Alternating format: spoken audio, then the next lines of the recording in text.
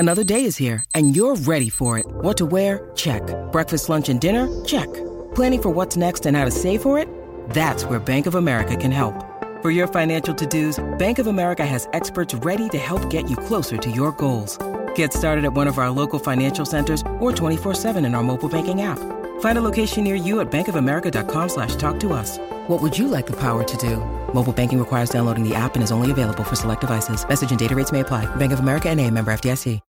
When you need mealtime inspiration, it's worth shopping Kroger, where you'll find over 30,000 mouth-watering choices that excite your inner foodie. And no matter what tasty choice you make, you'll enjoy our everyday low prices, plus extra ways to save, like digital coupons worth over $600 each week. You can also save up to $1 off per gallon at the pump with fuel points. More savings and more inspiring flavors make shopping Kroger worth it every time. Kroger, fresh for everyone. Fuel restrictions apply.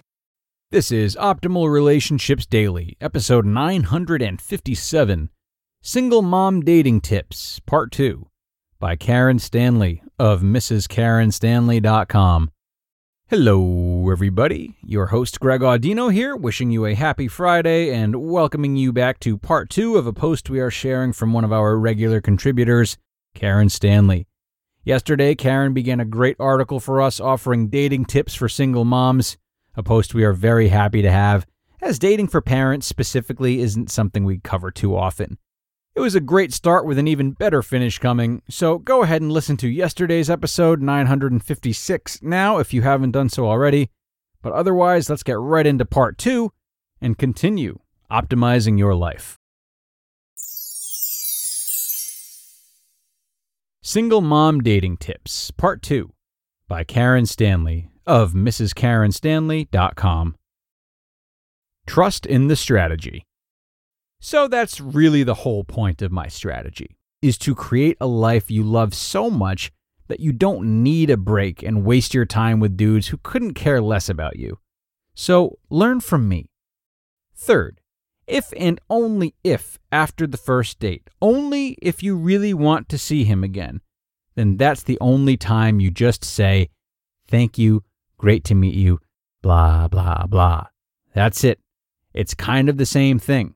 Don't reach out after that. Have him come to you. Here's another story of a major mistake with the same type of dude, different name. We had plans to go out on a particular evening when he was going to be in town, and he didn't follow up with me, so I sent him a text. When you do that, you're making it way too easy. And of course he's going to say, "All right, sure, let's have a beer." It's so obvious to me now that he doesn't want to put in the effort to see me. It's really not that hard to send a text, "How about this restaurant at this time?" But he didn't put in any effort. And when someone puts in zero effort at the very beginning, the effort only gets less and less as time goes by. Having the person who is actually going to pursue you and make an effort to see you is really important. I always visualized my real husband saying, "I love you. You're coming with me." He doesn't want anybody to date me. He wants me all to himself. He wants to fill up my calendar. I visualized that.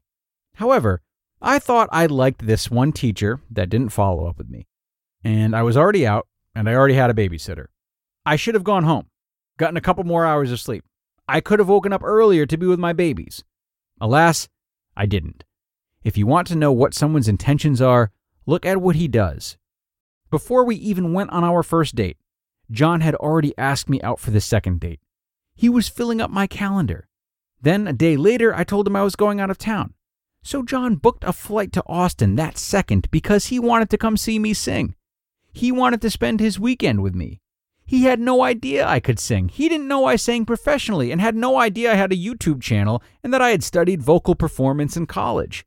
He booked a ticket thinking I was singing in a choir.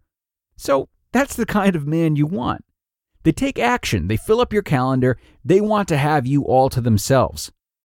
You're a 1 in a million beautiful, amazing woman, and you need a man who treats you like that. The last dating tip for single moms is to pay attention to what he's asking specifically. What is he asking about? What is he curious about?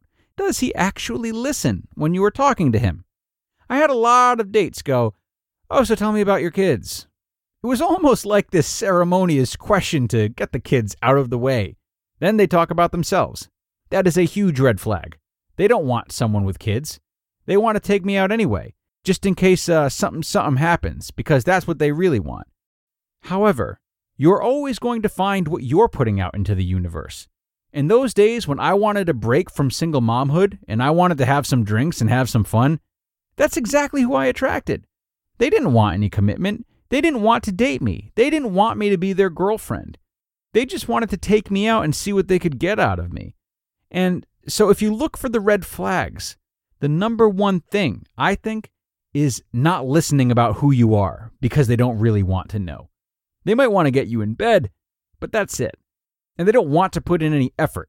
Huge red flag. And then you just know. And then when you learn something, you come home and write it on your soulmate list. I would come home and write, my soulmate listens attentively. He cares about every single thing about me. My soulmate cares about my children and wants to be in their lives, and he wants to help them and support them and be a good example for them. I wrote those things down because I experienced the opposite in dates. And you see these red flags, then you can update your soulmate list and edit it and read it again and confirm to yourself that even though you met someone who is the opposite of the person you want to marry and you deserve to be with, then you can read and edit and pray that your soulmate is manifesting you and is wonderful. Wishing you lots of love, and run from red flags. You just listened to part 2 of the post titled Single Mom Dating Tips by Karen Stanley of MrsKarenStanley.com. And thanks again to Karen for a great post today for all of the single moms out there. I think what this post really boils down to is self-respect, right? And unfortunately, if we're in a place where we feel as though we are lacking something that others clearly want, it's hard to have that self-respect all the time. Single mothers may have a lot to be proud of and higher priorities than those they're dating. But if they feel as though they're at a disadvantage somehow by being mothers, it's easy to bend one's own values if it means getting a leg up in the dating world and having a lot of options. But Karen reminds us not to do that, as instead it has the opposite effect. Maybe more quantity, but definitely less quality. So a post like this really helps single moms to go into dating with a blueprint of what they deserve and what's appropriate. And it's helpful to have that type of ally if you feel as though the rest of the dating world is in on something you're not.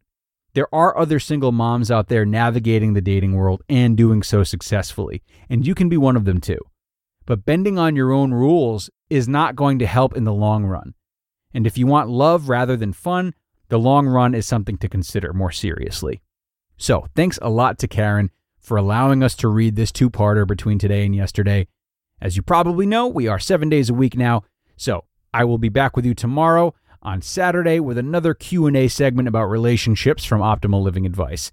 Can't wait to see you all there, guys, where your optimal life awaits.